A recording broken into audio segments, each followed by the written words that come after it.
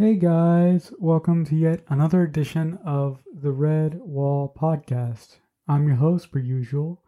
My name is Marcelo Inestroza, and I'd like to welcome you to episode number 87, entitled I Should Have. In this edition, I would like to talk to you guys about something that happened a couple weeks ago. To be honest, it's been kind of driving me insane. It's been in my head for a long time.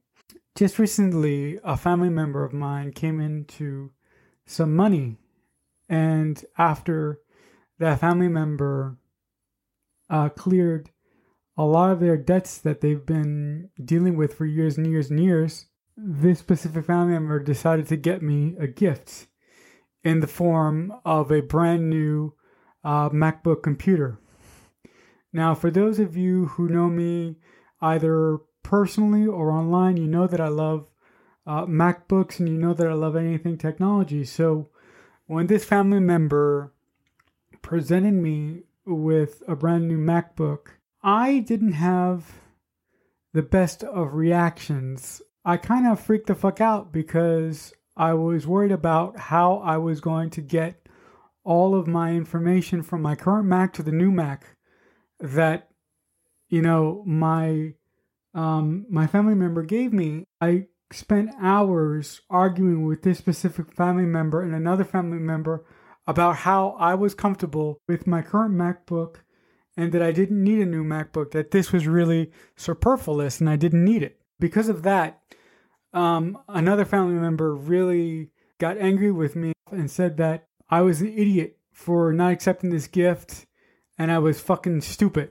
I said to this specific family member who gave me the MacBook that she should keep it for herself, since she was the one that wanted a MacBook computer for so long. It wasn't right that she spent her hard-earned money on me and giving me presents. I wanted this specific family member to not waste money on giving me gifts. I wanted her to have a new computer once I accepted it. A certain family member really called my behavior into question around this family member who gave me the MacBook.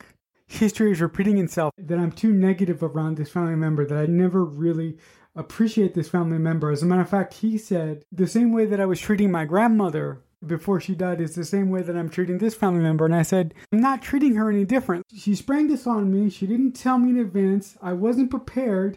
And I didn't know how to transfer the data. She would have told me, I would have been more prepared for this. Because she didn't, I got all bent out of shape. I tried to explain that to him, but he wasn't really taking it very well. As a matter of fact, he said that, I was basically an ungrateful son of a bitch and that I was never going to be happy. That I would always find some way to complain about something that somebody gives me. He went on this whole diatribe about how, I need to get out more. I need to socialize, and I need to do this and I need to do that. And that's like, okay, that's all well and good. But you have to understand that I am not those other disabled individuals that you see in the neighborhood. I'm different. On top of that, he said that everything that I write is really sad and depressing. And he said, there is something inherently broken within me. Just because I like writing stories that don't necessarily have a happy ending or a positive ending, you say that there is something broken in me? Where the fuck did that come from? And then he went on to accuse me of being ashamed of who I am, not being comfortable with my disability. There were things that I want to do that I realize I will never be able to do because I'm disabled, but I'm not ashamed of who I am. I have my own hang-ups because of who I am, but I'm doing my best to deal with those certain hang-ups. You were the one that told me a very, very long time ago that pretty fucking soon I was gonna have to look at reality and put my feet on the ground. And I was going to really have to assess the situation, really look at my life seriously. And now when I'm doing that, you don't like the way that I'm doing it? I was very, very annoyed and very, very disappointed with the way that this family member viewed me. Like I said, I've been holding this in for weeks, and I just felt that I needed to finally let it go. All right, guys, so that'll wrap it up for this edition of the Redwall podcast, episode number 87, entitled I Should Have.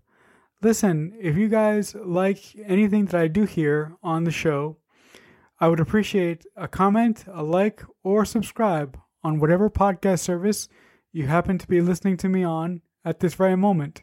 But as always, until next time, I'll see you when I see you.